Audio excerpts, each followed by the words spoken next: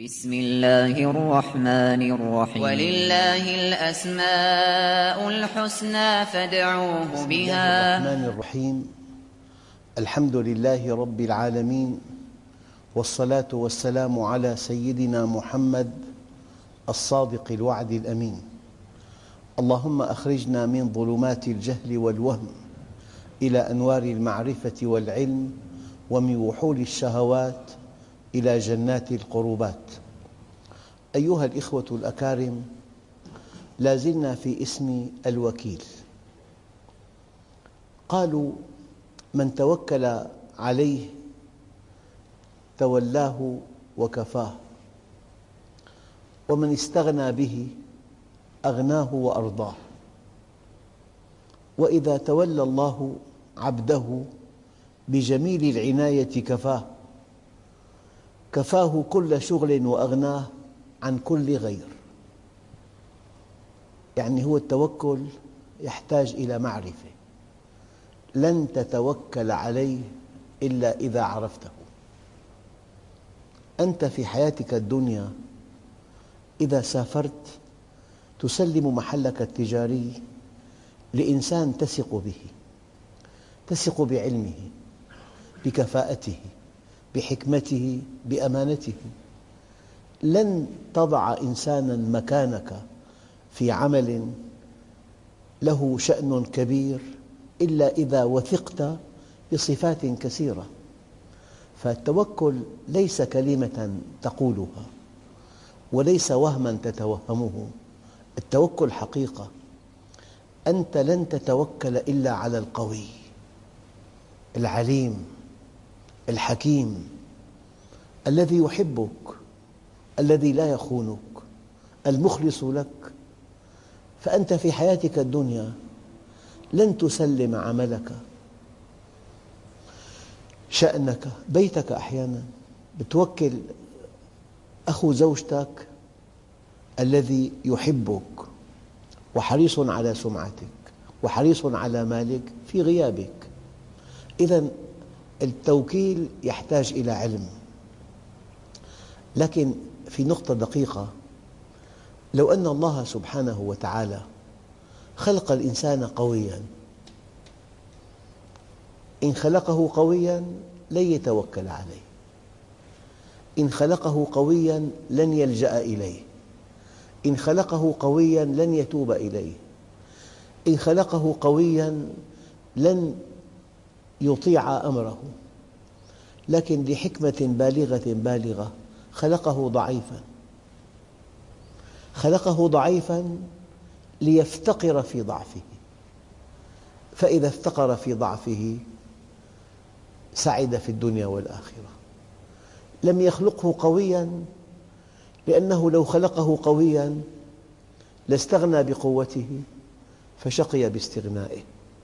السعادة أن تكون معه، السلامة أن تكون معه. فالضعف في أصل خلقك لصالحك. عنده السعادة، عنده الأمن، عنده الرضا، عنده التفوق. خلقك ضعيفاً كي تلجأ إليه.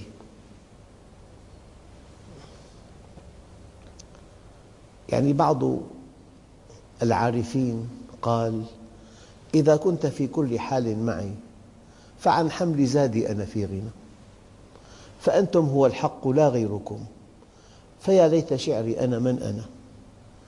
وقالوا: وإذا العناية لاحظتك جفونها نم، فالمخاوف كلهن أمان. قرأت قصة عن طائرة تحطمت فوق جبال الألب.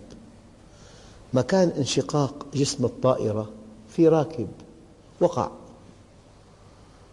نزل بعد 43,000 قدم على غابة في جبال الألب.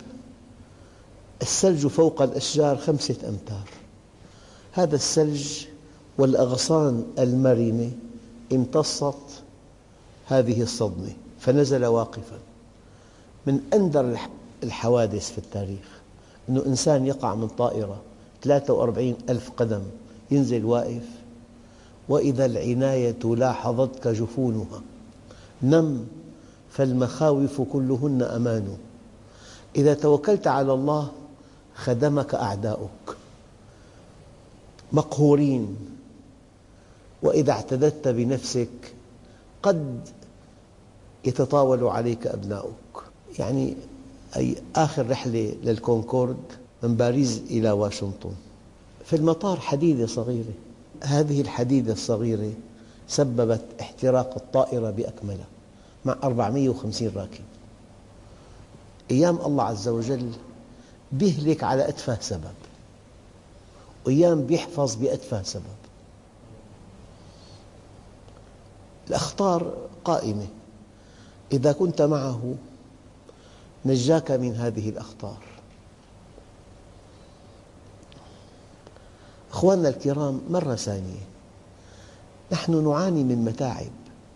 طبيعة الحياة الدنيا متعبة، في قلق على الصحة، في أمراض لا تعد ولا تحصى، وبعض هذه الأمراض يحيل حياة الإنسان جحيما لا يطاق. في أمراض وبيلة، أمراض، في نقص مياه، في غلاء أسعار، في عدو متسلط أحيانا، في شبح مصيبة، في شبح حصار، شبح حرب أهلية، في فرص عمل قليلة جدا، طرق مسدودة. لو أن أحدنا سأل السؤال: يا رب لماذا هذه المتاعب؟ لأنك في دار العمل، فإذا قصرت بالعمل ابتلاك الله بالهم. يعني الله عز وجل يسوقنا إلى بابه. عجب ربكم من قوم يساقون إلى الجنة بالسلاسل. والبطولة أن تأتيه طائعاً، أن تأتيه بمبادرة منك. يعني مرة واحد أراد أن يسألني سؤال، أنه أنت تدعو إلى الله من 35 سنة. قلت له نعم. قال لي: ما ملخص هذه الدعوة؟ قلت له بالتعبير الدارج: يا بتجي ركض يا بيجيبك ركض، اختر إحدى الحالتين. لأنه يحبنا، لأنه خلقنا ليرحمنا، خلقنا ليسعدنا، خلقنا لجنة عرضها السماوات والأرض.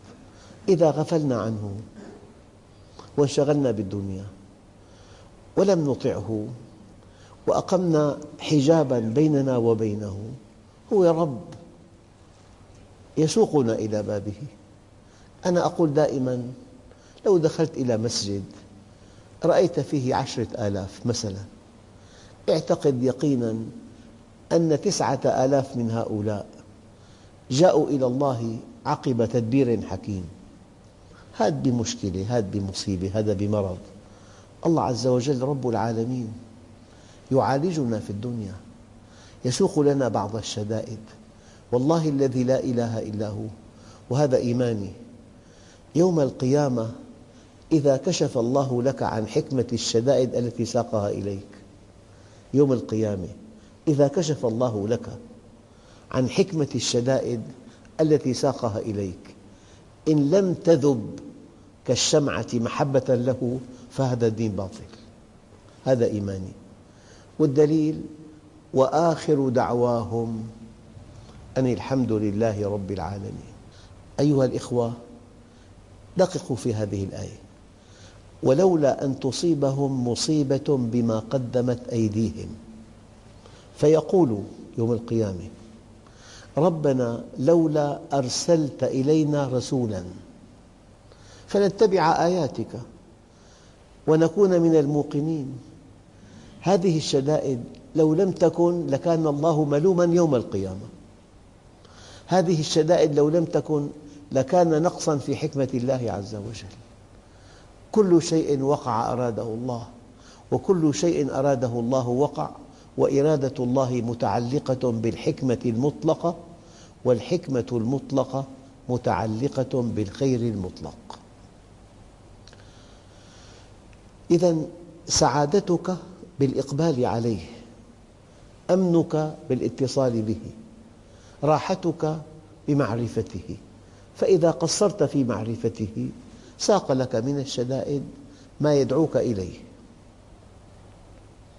والله واحد أصابته أزمة قلبية وكان مفرطا في المعاصي، مفرط.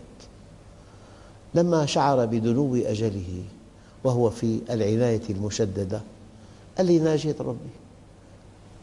قال له: يا رب، أتحب أن آتيك عاريا ولا عمل صالح لي؟ أمهلني، يعني أعطيني فرصة.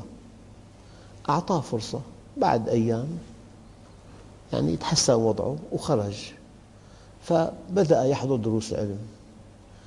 قال لي: في إحدى ساعات النشوة مع الله قلت له: يا رب، كل هذه السعادة بالإقبال عليك، لم لم تأتني هذه الأزمة من 10 سنوات؟ ما أحد يعرف ما عند الله من سعادة لو اصطلحت معه وأقبلت عليه. فأيام يسوق لك الشدائد من أجل أن تقبل عليه، من أجل أن تصل إليه، من أجل أن تتوكل عليه. التوكل على الله شيء مسعد، بس قلما يفعله الناس. التوكل يحتاج إلى استقامة، والتوكل يحتاج إلى معرفة، تعرفه وتستقيم على أمره. الآن: وإذا العناية لاحظتك جفونها نم، فالمخاوف كلهن أمان.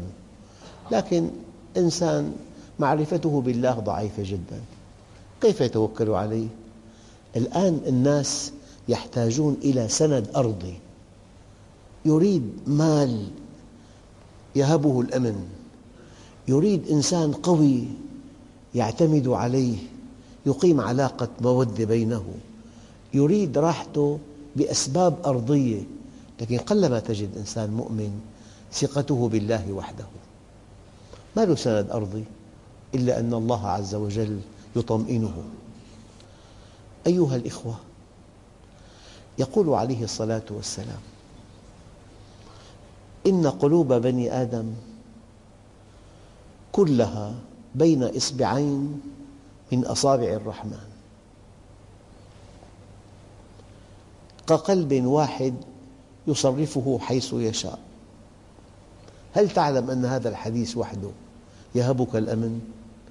هؤلاء الأقوياء الذين حولك، الأقوياء الذين لا تستطيع أن تواجههم، قلوبهم بيد الله. فإذا أحبك الله ألقى هيبتك في قلوبهم، وإذا لم يحبك الله ألقى القسوة في قلوبهم عليك.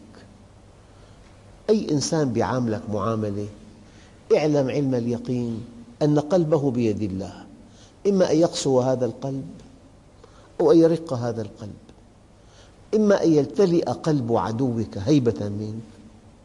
قال عليه الصلاة والسلام: نصرت بالرعب مسيرة شهر، وحينما تركت أمته منهجه هزمت بالرعب مسيرة عام. هذا الذي تخافه قلبه بيد الله.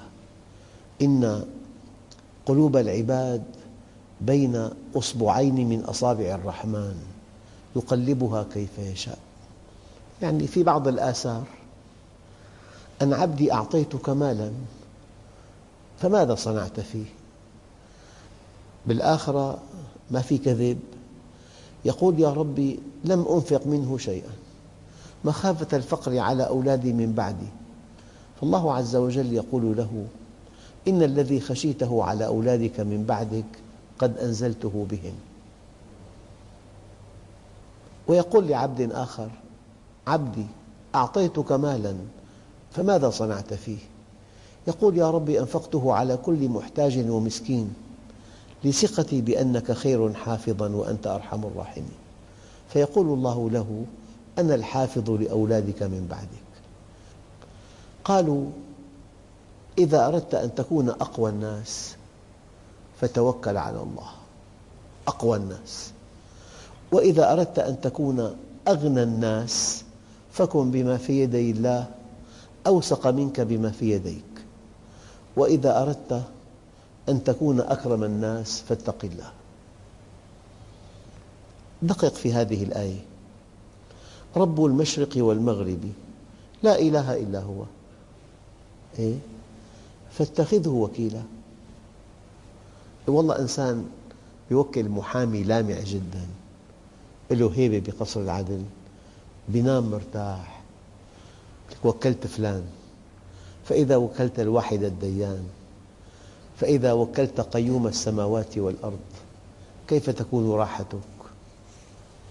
أخواننا الكرام، مشاعر المتوكل على الله مسعدة، يعني علاقته مع جهة واحدة يرضيها ويتقي أن يسخطها، وعلى الله الباقي.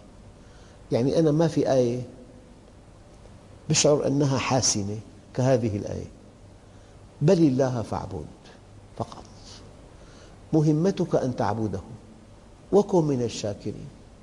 بل الله فاعبد، تنتهي مهمتك أن تعبده وعلى الله الباقي. بيتولاك، بيدافع عنك، بينصرك، بيقربك، يلقي محبتك في قلوب الخلق ويلقي هيبتك في قلوب الأعداء. يلقي محبتك في قلوب الخلق ويلقي هيبتك في قلوب الأعداء. ألا تكفينا هذه الآية؟ الله ولي الذين آمنوا يخرجهم من الظلمات إلى النور، والذين كفروا أولياؤهم الطاغوت يخرجونهم من النور إلى الظلمات، أولئك أصحاب النار هم فيها خالدون. أيها الإخوة، دققوا في هذا الحديث الصحيح، رواه الإمام أحمد في مسنده من حديث أبي هريرة رضي الله عنه أن النبي صلى الله عليه وسلم قال: توكل الله بحفظ امرئ خرج في سبيل الله لا يخرجه إلا الجهاد في سبيل الله وتصديق بكلمات الله حتى يوجب له الجنة أو يرجعه إلى بيته أو من حيث خرج. إنسان خرج في سبيل الله لا يخرجه إلا الجهاد في سبيل الله، توكل الله بأن يدخله الجنة أو يرجعه إلى بيته أو من حيث خرج. قل هل تربصون بنا إلا إحدى الحسنيين، إما أن نستشهد أو أن ننتصر. أبدا. الأحاديث التي وردت عن الشام، الحديث رواه أبو داود أن النبي صلى الله عليه وسلم قال: عليك بالشام فإنها خيرة الله من أرضه يجتبي إليها خيرته من عباده، فإن الله توكل لي بالشام وأهله. بلاد الشام طبعا التي حول بيت المقدس، التي باركنا حوله. نعم. فأيام بتحس في حفظ إلهي، في رحمة، في عناية. أنا لا أقول بهذا المعنى ما في عنا مشكلات، بس يبدو أن هذه البلاد الإقبال على الدين فيها متميز. الدعاء القرآني قال: فإن تولوا فقل حسبي الله. هذا التوكل، حسبي الله لا إله إلا هو عليه توكلت وهو رب العرش العظيم. آية ثانية: على الله توكلنا ربنا افتح بيننا وبين قومنا بالحق وأنت خير الفاتحين. كلمة توكل كلمة كبيرة جدا. يعني عفواً، أيام طفل ما بتقدر تحكي كلمة، هو لا يخيفك، هو طفل صغير تخاف من أبيه يكون أبوه إنسان قوي. طفل صغير ما بتقدر تحكي كلمة معه. المؤمن كذلك، الله عز وجل معه: إن تتوبا إلى الله فقد صغت قلوبكما وإن تظاهرا عليه فإن الله هو مولاه وجبريل وصالح المؤمنين والملائكة بعد ذلك ظهير. هذه الآية دقيقة. إن أردت أن تنال مؤمنا هل تعلم من وراءه؟ فأيام واحد بالتقي يعني يأذي موظف، يقول لك الدولة كلها وراء، وقد يكون ضعيف لكن قوته بقوة من ينتمي إليها. كذلك المؤمن، مع الفارق طبعا. المؤمن يعني من عاد لي وليا آذنته بحرب، من عاد لي وليا آذنته بحرب.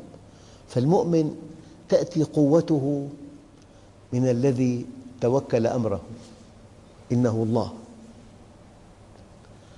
الآية الثالثة: قل هو الرحمن آمنا به وعليه توكلنا. يعني بعتقد اللي عايش الظروف الصعبة يعرف معنى هذه الآية. فرعون قتل الإنسان أهون عليه من قتل ذبابة. كيف يقول له السحرة؟ الآن بالقصة القضية سهلة، أما أنت عش الظرف. هم أمام فرعون قالوا: فاقض ما أنت قاض إنما تقضي هذه الحياة الدنيا. ما هذه القوة؟ مين اللي بيقدر يواجه أقل موظف بفرع قوي؟ أقل موظف. فاقض ما أنت قاض إنما تقضي هذه الحياة الدنيا إنا آمنا بربنا ليغفر لنا خطايانا وما أكرهتنا عليه والله خير وأبقى، والله خير وأبقى. أيها الإخوة، لذلك دعوات المكروب: اللهم رحمتك أرجو فلا تكلني إلى نفسي طرفة عين. بالمناسبة أيها الإخوة، هي قانون، بتقول أنا يتخلى عنك، يكلك إلى نفسك. بتقول الله يتولاك. أنت في كل دقيقة بين التولي والتخلي. بتقول أنا قوي، خبراتي متراكمة، اختصاصي نادر، أنا أعرف كيف أتصرف، يكلك إلى نفسك. بتقول الله عز وجل يحفظني، نحن مفتقرون إليه، يتولاك. والنبي عليه الصلاة والسلام يخاطب فاطمة يقول: يا فاطمة، ما يمنعك أن تسمعي ما أوصيك به، أن تقولي إذا أصبحت وإذا أمسيت: يا حي يا قيوم برحمتك أستغيث وأصلح لي شأني كله ولا تكلني إلى نفسي طرفة عين أبدا. أخواننا، بقي فكرة دقيقة جدا: المتوكل، ما أركان التوكل، أو ما مراحل التوكل، أو ما خصائص التوكل؟ 3 أركان، 3 مراحل، 3 خصائص. أول شيء أن توقن بعلمه وبقدرته وبرحمته وبمحبته، هذا التوكل. واثق أن الله بيده كل شيء، وأن الله قادر على كل شيء، وأن الله يحب أن يرحمك، وأن الله يحبك. عليم، قدير، حكيم، رحيم، محب. شرط التوكل أن تعرفه، فاجتهد أن تعرفه من أجل أن تتوكل عليه. هذه مرحلة إيمانية، آمنت به، الإيمان الذي يحملك على التوكل عليه. 2، أن تأخذ بالأسباب. هنا المشكلة الكبرى في العالم الإسلامي، توكل بلا أخذ بالأسباب. مرتاحين يا جماعة، توكلنا على الله. المسلمون ينتظرون معجزة يقضي الله بها على عدوهم، هذا مستحيل. لا بد من أن تعد للأعداء عدة وأعدوا لهم. فالتوكل الحقيقي إيمان بالله، إيمان بقدرته، برحمته، بعلمه، بحكمته، بمحبته، ثم أخذ بالأسباب وكأنها كل شيء. هذا الأخذ بالأسباب برع به الغربيون واعتمدوا على الأسباب وألهوها، وقعوا في الشرك. وتركه المسلمون، تركوا الأخذ بالأسباب وقعوا في المعصية. يجب أن تتوكل عليه بعد أن تعرفه وأن تأخذ بالأسباب. المرحلة الثالثة وأن تستسلم للنهاية. أنت توكلت عليه ثقة وعلما وأخذت بالأسباب. الآن الله عز وجل يسر أو ما يسر، سمح أو ما سمح، أجاب أو ما أجاب، أنت راضي عن الله عز وجل. العلم أولاً، والأخذ بالأسباب ثانياً، والرضا بقضاء الله وقدره ثالثاً. عن عوف بن مالك أنه حدثهم أن النبي صلى الله عليه وسلم دققوا قضى بين رجلين، فقال المقضي عليه لما أدبر: حسبي الله ونعم الوكيل. هذه كلمة فيها سوء أدب. واحد ما درس أبدا، أما نجح قال: حسبي الله ونعم الوكيل. لم تنجح جزاء تقصيرك. فالنبي مشرع، فلما قال هذا الرجل الذي حكم عليه حينما أدبر: حسبي الله ونعم الوكيل، قال النبي الكريم له: ردوا علي الرجل. فردوه عليه فقال: ما قلت؟ قال: قلت حسبي الله ونعم الوكيل. فقال عليه الصلاة والسلام: إن الله يلوم على العجز، ولكن عليك بالكيس، فإذا غلبك أمر فقل حسبي الله ونعم الوكيل. يعني طالب ما درس أبدا، فإذا رسب ينبغي ألا يقول حسبي الله ونعم الوكيل، ينبغي أن يرى عدم النجاح جزاء طبيعي لعدم الدراسة. أما حينما يدرس دراسة متقنة ويأتيه مرض لا سمح الله يحول بينه وبين الامتحان، الآن يقول حسبي الله ونعم الوكيل. لا تقل حسبي الله ونعم الوكيل إلا بعد أن تأخذ بالأسباب، ولحكمة بالغة الله عز وجل يقرر ألا يستجاب دعاؤك. هذا موضوع ثاني. فهي كلمة إما أن تقال بأدب جم وبحكمة بالغة، وإما أن تقال بسوء أدب مع الله. هلأ طالب مثلا ما درس إطلاقا وما نجح، كل ما سألوا: والله هيك الله كاتب لي، أنا توكلت عليه، هيك كاتب لي. هي زعبرة، هي زعبرة وهي دجل. أنت ما درست وما نجحت بحسب قوانين ربنا، ينبغي ألا تنجح. أما درست وأصبت بمرض منعني من أداء الامتحان، بتقول حسبي الله ونعم الوكيل. تاجر ما درس الصفقة، اشتراها ببساطة، ما ربحت، خسرت، هيك الله كاتب لي. لا، أنت مقصر. هي إنه كل أخطائنا نردها للقضاء والقدر، هذا كذب ودجل. لا يرد للقضاء والقدر إلا شيء أخذت بكل أسبابه وشاءت حكمة الله ألا تناله، عندئذ تقول حسبي الله ونعم الوكيل. لا تقال هذه الكلمة حينما لا تأخذ بالأسباب. إن لم تأخذ بالأسباب في نظام عند الله عز وجل، في أسباب ومسببات. ذي القرنين آتيناه من كل شيء سببا فأتبع سببا، والحمد لله رب العالمين.